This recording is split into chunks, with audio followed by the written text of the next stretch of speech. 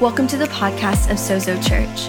For more information about Sozo, please visit sozosmtx.com.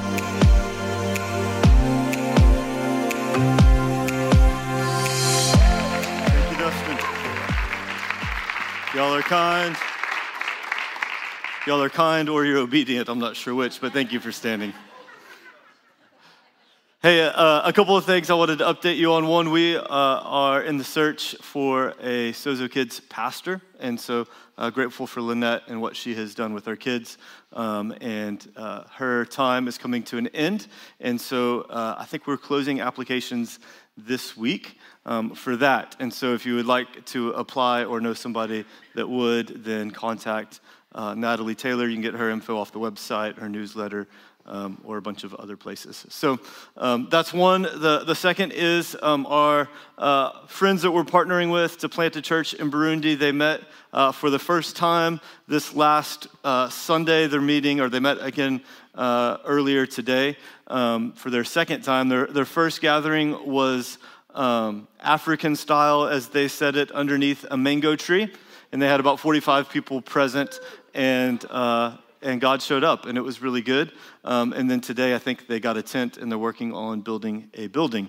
God's at work there. One of the things that happened while we were there, we were in a gathering with some leaders at Pastor Freddie's house, and we were talking and praying, and Justin and I, Justin was on keys back there, had a word for a young woman that was staying in their house. She had been orphaned, and she was staying with them. Freddie and Mama Joe were paying for her tuition to be in university there in Bujumbura, the capital city of Burundi. And as we were praying, God gave me a word for her that she felt like she didn't fit and that she just needed a father's blessing. So I prayed for her. She said, I don't know what just happened, but I just encountered God. That was real. I don't know what that is. Well, this last week, she came to church for the first time, and then she gave her life to Jesus. So pretty awesome. Also, I'm just blown away by Freddie and Mama Joe, that they would be paying tuition for a young girl. And sometimes we think about just our generosity maybe towards believers in those kind of situations, like, if she's a Christian, then she would be qualified or something like that. But it's just cool, their generosity leading people to Jesus. So impressed with that. I thought that was a pretty cool update. So they're meeting today for their second time, and they know that there's a lot of people coming that don't know Jesus, and so they're really excited to see what he does there. So cool update from Abundant Life Church in Bujumbura, Burundi. Love what God is doing there. Kenny, as you know, we prayed for him last week, and he's with my brother Josh, and they were watching, I guess, last week's service this morning with a bunch of Iranian refugees who have encountered God, and they're just having a blast traveling around Europe, encouraging local churches made up of mostly refugees and seeing God move in their lives in pretty incredible ways. So cool stuff going on that you and I get to be a part of, even if we're right here. So we've been in this series, The Mission of God, last week. It was Vision Sunday, and I taught a message I later retitled Bridezilla, and talking about what God's doing in the church. And I feel like God is opening us up to the reality that it's not about us, but that we exist for the sake of the world. And I think we're most blessed when we give ourselves away. Amen? So one of the themes that we've kind of been going after in this series, the mission of God, is that the mission of God is family. Like, it's not just that we are family on mission, which we are, that banner there says it, but actually what it is to bring other people into the family of God. Not necessarily simply the organization of the church or into religion by any means, but that people would experience and encounter the very family of God, the love of God, that they would have a place. Now, some of us think we must not fit in the family of God because we look like nobody else present. Like, I'm just a little bit different, and so I don't quite fit in. And I just want to say to you that that's one of the biggest lies that you could ever believe. Not that you aren't different, because you probably are. Like, in fact, look at your neighbor and tell them you're different. Just a little bit. And the reason why you fit is because you are different. That's the way a puzzle works. That's the way the family of God works. It's that we fit because we are different, not because we're the same. And here's what God's after, and this is what we'll talk about a bit this morning. God is after mature sons and daughters that look like him. He's not after mature sons and daughters that look like me or that look like you. And so as we talk about being disciples and making disciples this morning, what we're talking about is that you have a unique way that you reflect and embody the image of God. And as you mature, what happens is that becomes more evident, more brilliant. The light in you becomes brighter. And so the goal is not that we make religious clones that look like everybody else, that think like everybody else, but instead that through your life, you put the brilliance of God on display by being uniquely who he created you to be. And so often I find myself, I've seen strong leaders reproduce themselves in other people instead of Jesus in other people, and it makes me heartsick. Because what we want to see is we want to give our lives away to others, but not so that they would become like us, but so that they would mature to be like Jesus. That's what God is after. He's after mature sons and daughters that look like him, that represent him in the world. And so the goal is not actually that we would attempt to become something than what we already are, but that we would be the real us who God created us to be from the very beginning. And that real us has been marred by our own decision, our own sin, our own rebellion against God, and been marred by the decisions of other people and by difficult circumstances. And so we are in the process of growing and healing and becoming who God has always intended us to be. And so as we learn to be disciples of Jesus, what we're really learning to do is to embody him in a way that puts him on display, his life lived out through us. Amen? Turn with me to Matthew chapter 16.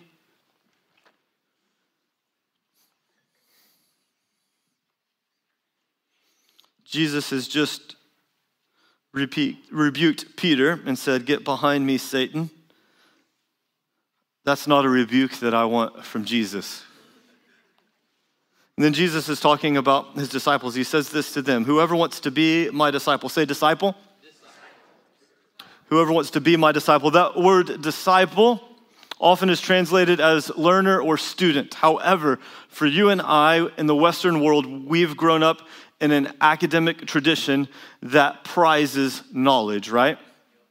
And so oftentimes, if you've been in like maybe some sort of Bible study group, the person that knows the most seems to have the most authority. That's not the way it works in the kingdom of God. It's not about knowing the most. Are you with me? It's actually about becoming the most Christ-like. It's about his life lived out in power and love through our lives. And so when Jesus is using the word disciple, a better way to say it would be apprentice. It's not simply that you've learned what I know, but that you've actually become like me. Now, there's this brilliant part. We'll come back to Matthew 16. Let's skip over to John 12. Keep your hand there in Matthew 16. In John 14. In John 14, Jesus is talking to Peter and he says, we'll pick up in verse 10. It says, "Do you believe that I am in the Father and that the Father is in me? The words I say to you do not speak on my own authority. Rather, it is the Father living in me who is doing the work." Now, this is pretty brilliant. Jesus, 100% God, 100% man, is saying, what you're experiencing in me is the Father, his life lived out in me. Now, on the right side of the cross, when we encounter Jesus, when we enter into the new covenant, what other people should experience in us is Jesus lived out through us. I like Steve's word. It's not imitating Jesus, it's emanating Jesus. That's the thing. It's his life lived out in us. And by the way, just a quick rabbit trail, Jesus is the perfect representation of the Father. If there's anything in your theology that would tell you that Father God is different, maybe mean and harsh, and Jesus is the nice one, you have unbiblical theology. Because it says time and time again, if you've seen Jesus, you've seen the Father. Hebrews 1 says that he's the exact representation of the Father. You can't get any more God-like than Jesus. And he doesn't have split personalities. It's not mean cop, bad cop. It is that when you see Jesus, you get the fullest representation of what Father God is like. And that's really good news because there is nobody more perfect, more loving, more powerful than the person of Jesus. That's good news for me. That's a rabbit trail that's worth chasing. It says, believe in me when I say that I am in the Father and the Father is in me, or at least believe on evidence of the works themselves. And then he goes on to say something that stuck with me, challenged me for most of my life. Very truly, I tell you, whoever believes in me will do the works that I have been doing. They will do even greater things than these because I am going to the Father. And I will do whatever you ask in my name so that the Father may be glorified in the Son. Now, if you were a first century disciple and you had done all the classes, you've got all of the Old Testament memorized, you're a standout student, you've made the cut every time to move on up in rabbinic tradition, and so you're on your way, it's graduation day to become a rabbi. Right, you've studied faithfully under the rabbi, maybe out of hundreds of students, you're like one of the very top ones that get picked, not to go do what your dad does, but actually to be a rabbi, a teacher, to be like a spiritual leader in the country. Then what your rabbi would do on graduation day, you would come up to him and he would say, you can do what I do. Now that's a really big thing. Because he's saying, hey, you've got what it takes. Now you're ready to be a rabbi. You can do what I do. You've passed the test. But what he wouldn't say is that you're going to do greater things than me. So we'll come back to that phrase in a second. The first thing is that on the right side of the cross, inside of the new covenant, here's what happens. You don't have to go to rabbi school to be a disciple of Jesus. Some of you are maybe in your 70s, you're like, that's really good news because I don't think I got time for that. You don't have to go to rabbi school. Jesus changes the conversation from knowledge and behavior to being a disciple to belief. He says, whoever believes in me can do what I do. So now the disciples have passed the test, not because they know what he knows, but because they believe in him. So what he's saying is that spiritual maturity on the right side of the cross is not about knowledge and it's not about behavior. It's actually about your beliefs. And if you understand what belief means, belief is very different than knowledge. There's a lot of people that know the right things, but they don't believe what they know, and so their lives are powerless. I heard one guy say it this way, that we're saved because we believe in Jesus, but we're mature when we believe like Jesus. In fact, the goal of spiritual maturity in your belief system is not that you would do great miracles, though that's fun, there's an invitation to that, but the goal is that you would begin to think like Jesus. Now, some of you are like, well, how is that possible? Well, let me give you an example. The minute you start to see yourself the way that Jesus sees you, you step into and walk in your true identity. Does that make sense? The minute you look at somebody else the way that Jesus sees them, you begin to see them rightly. The minute that you look at a storm and have the ability to declare peace, you begin to believe like Jesus. The minute that the world is going crazy around you, maybe your finances are struggling or your kids aren't behaving, all of the world seems to be going to hell in a handbasket, and you have peace, you've begun to believe like Jesus. And so the goal of reading scripture is not to know more, but it's actually that my beliefs would come into alignment with his beliefs. The reason why I worship is one, to minister to him and to bless him, but also to be like him, to discover what he's like. Because the best way to discover what somebody's like is not simply to read about them, but it's to be with them. And so the goal of maturity in our lives, being disciples of Jesus, is to learn to believe like him. That I would see myself, my circumstances, the world, that I would see God the way that Jesus does. In any place that's out of alignment in my belief system, I'll begin running into problems. It's like when you've had a really bad day, and whatever habit it is, whatever thought pattern you go down, when you realize, oh, this bad day, now I'm headed down this road, and you catch it, and you're like, you know what? I don't have to go down this road, because I can believe better about the power of God in my life, about his ability to bring peace, his ability to restore broken relationships, all of those things. And I begin to learn to believe like him. For most of us, our struggles with sin are not behavior issues. Actually, for all of us, it's not behavior issues. If you pay attention to the Sermon on the Mount, this is exactly what Jesus is saying. He's saying, if any man looks at a woman with lust in his eyes, he's already committed adultery with her in his heart. And the reason why he's saying that is what the old covenant was powerless to do, in that it could only modify behavior to an extent.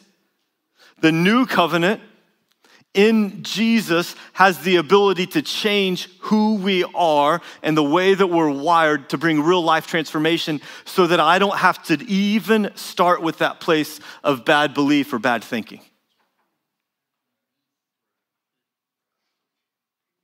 He says if you have hate in your heart, it's like murder. What he wasn't doing is starting a new ministry of condemnation. It wasn't like, oh, you're so horrible, you dirty, rotten scoundrel. What he was saying is, hey, there's a better way possible in me. And so what the Spirit of God in us does is it begins to empower better believing, and that's what it means to be a disciple. Because what you'll find is that a good tree always has good fruit. And so if you get stuck on dealing with behavior issues, this is really important for parenting, by the way, is what I'm learning. If you get stuck with dealing with behavior issues instead of belief issues, you'll always find yourself dealing with that problem and never learning how to fix it. Like my own struggles in my life. In fact, when temptation seems enticing, I realize I'm onto something. I realize, something is luring me. That means there's something in me, there's something in my belief system that's off. And so now it becomes an opportunity to talk with God and say, okay, hey, what was going on? Why was that enticing to me? And so when we begin to pay attention to that stuff inside of us, what we realize is that I don't need to change my behavior. I first need to change my belief and let that belief bear good fruit. You with me? So he goes on to say, whoever believes in me, right? So he's changed it. He said, if you believe in me, you'll do the works that I've been doing. That's pretty incredible. Heard one guy say it this way: when I put my faith in Jesus, I get the faith of Jesus. Chew on that for a second. When I put my faith in Jesus, I get the faith of Jesus. What he's saying is, and what I'm saying is, the faith that you have, it's not about the amount that you have. It's not that I would have truckloads of faith so that I could say to this mountain, go and be thrown into the sea. It's that I would have a mustard seed of faith planted in the person of Jesus. And because my faith is in him, even if it's minute, it can say to this mountain, go and be thrown into the sea and it'll be done. Because it's not how much faith you have, it's where you place it. Is that good news?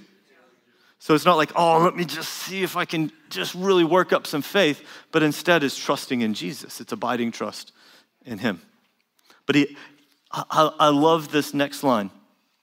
It says, and they will do even greater things than these. Now that's mind-blowing, right? We're talking about feeding the 5,000, raising Lazarus, the dead, several funerals that Jesus ruined.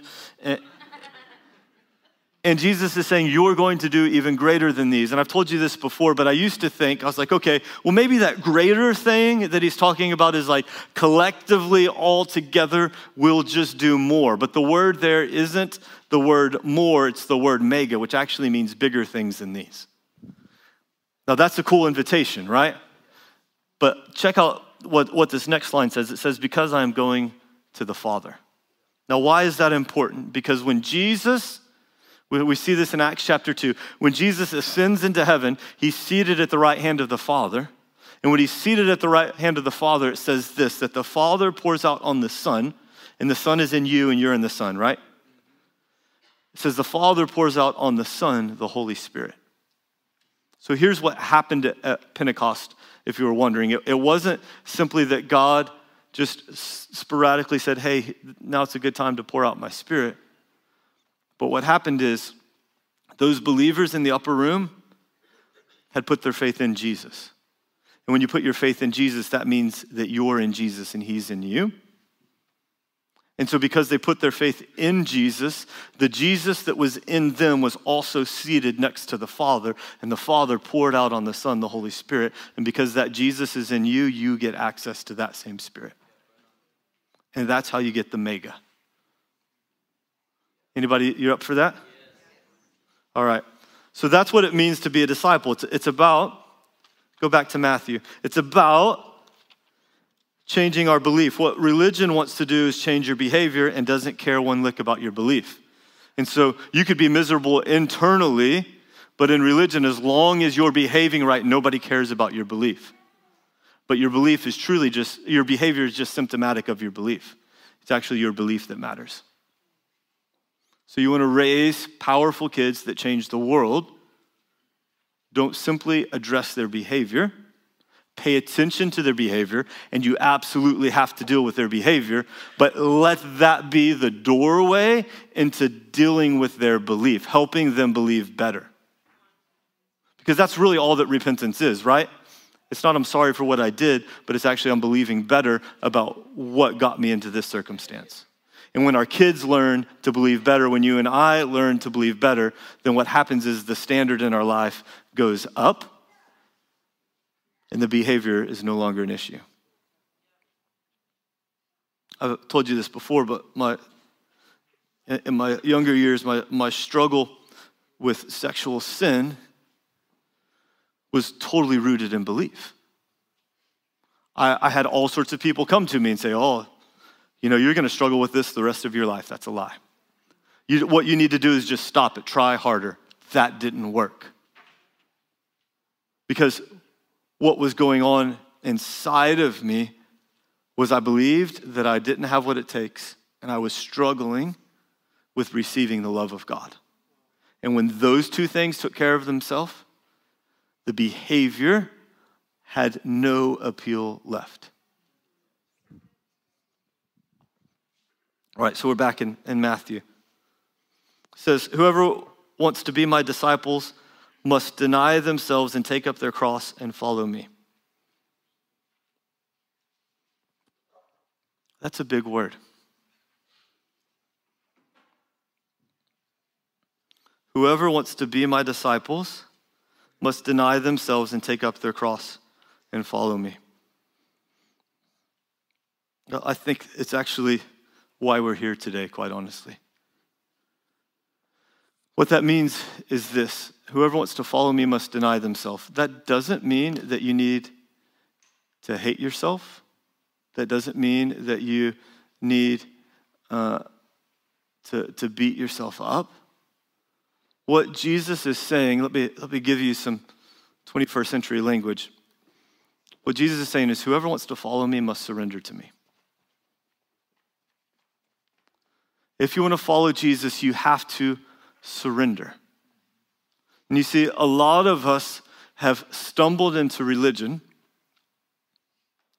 and we get there in a couple of ways. One, we get there by going down the road of, this is the tradition that I've grown up in, and so I just kind of ease my way into Christianity, and I know how to talk the talk and walk the walk. I've got all the behavior stuff. But you've never surrendered.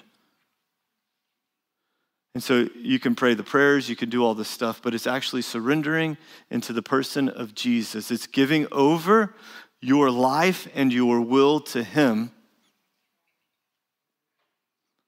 that transforms you. Others of us may have started by surrender, but then we've weaseled our ways out of it. Like we got excited about God and maybe at a deep level trusted our life to him. But as time has happened and life circumstances have stacked up, we have started grabbing back the reins of our life so that we could be in control and secure and safe and successful. And we stopped living a surrendered life. Here's what I don't mean by surrender. I don't mean that if you surrender, that you necessarily have to sell everything and become a missionary somewhere in the world. Or that you have to live an absolutely unstable life and be totally unpredictable. Because what God wants to do with a surrendered life is he wants to put it on display for his glory. So inside of your surrendered life, what he wants to do, because he's really good, is he wants to pour out his love, his purpose, his favor. He actually wants to build something in you and something with you that will last for generations. And what that requires is that we surrender. And what that means is that I give him all of me.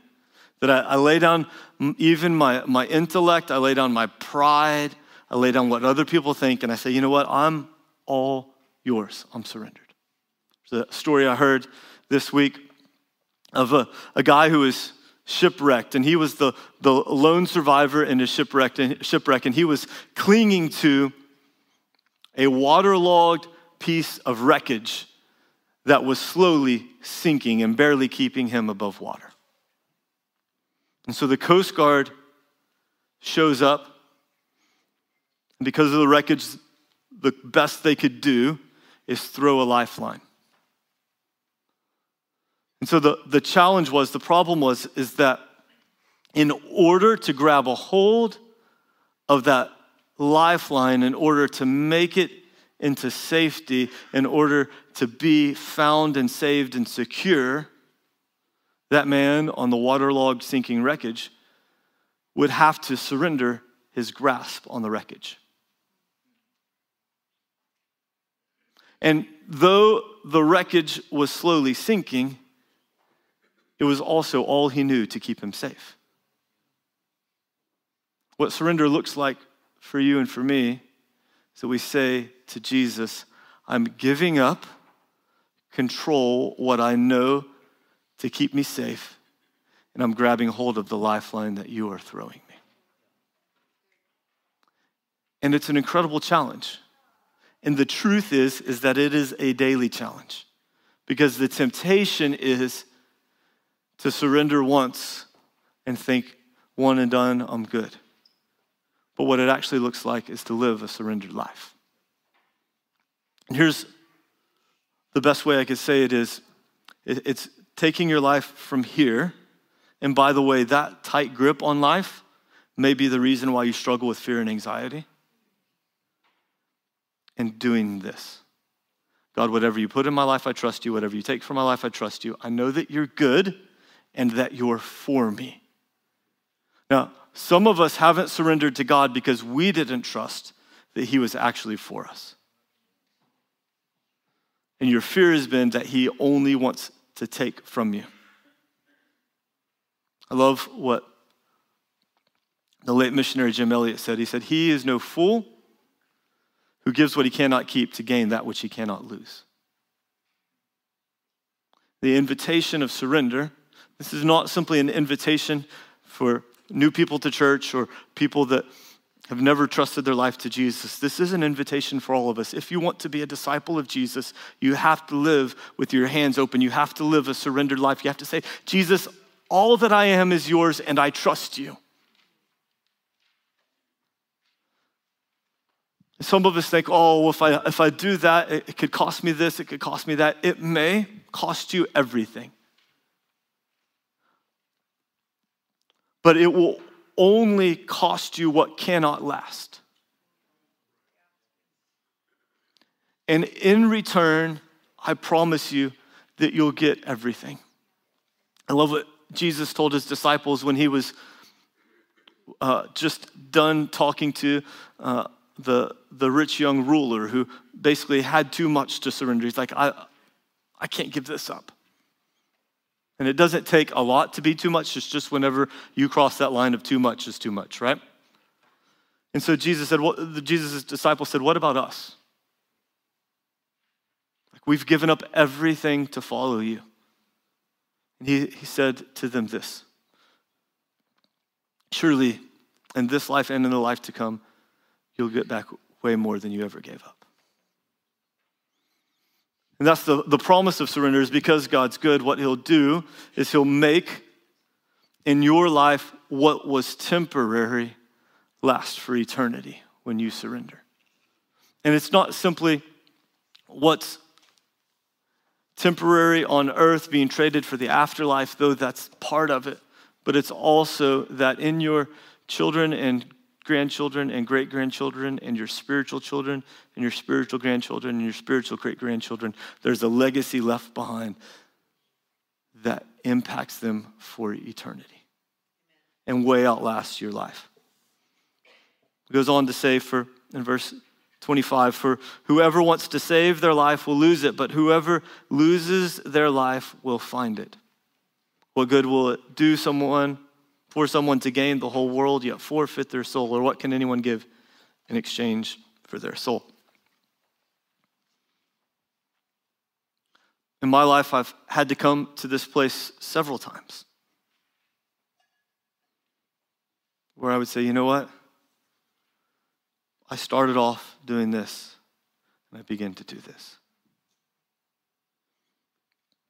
And what I've realized in that whole process is that it's been my belief that has caused me to take a tight grip. Misinterpreting disappointment, mishandling pain. And in the middle of all of that, the temptation is to pull the reins back and say, you know what, I think I got it from here. I believe the invitation for all of us is just to say, you know what, Jesus, I surrender. I give you all of me. And what happens is that as we do, he makes something meaningful out of our lives and gives us the ability to make an impact that blesses nations and generations.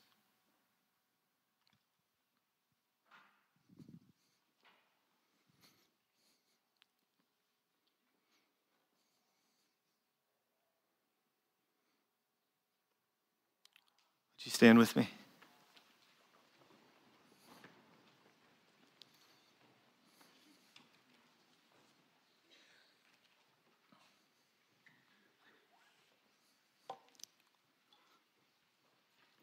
Holy Spirit,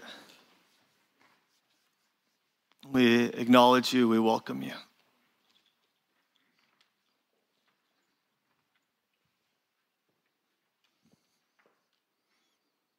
would you just ask God, God, is there anything that I'm holding on to that I need to surrender?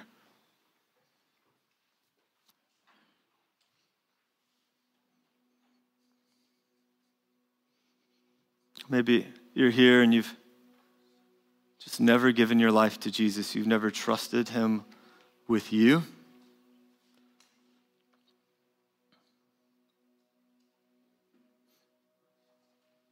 You just need to surrender to him, to his love. Recognize that because he loved you so much, he went to the cross. He died the death that you and I deserved. Took care of your sin, has forgiven you. That he rose from the dead, defeated the enemy, and has given you eternal life. Life with him, the right to know him and to walk with him. Our ministry team, you guys can come forward. If you'd like to receive prayer this morning, they'd love to pray with you. Also, the altar's open. If you're just like, you know what, I just have been holding on too tight and just want to surrender, then you can just find your way between them and just begin to lay down your life before God. You can do that in your seat also. Our prophetic team had a few words for people that I want to read before we worship a little bit more. There's somebody here that has pain in the arch of their left foot that God wants to heal. Somebody that's wrestling with night terrors and it needs to stop.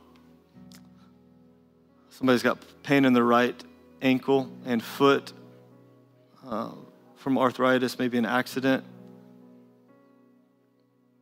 Someone that's going through what seems to be a horrific life situation. The Father is speaking peace into your hearts this morning. They need to rest in his word and not the words of others who are speaking negativity into their life.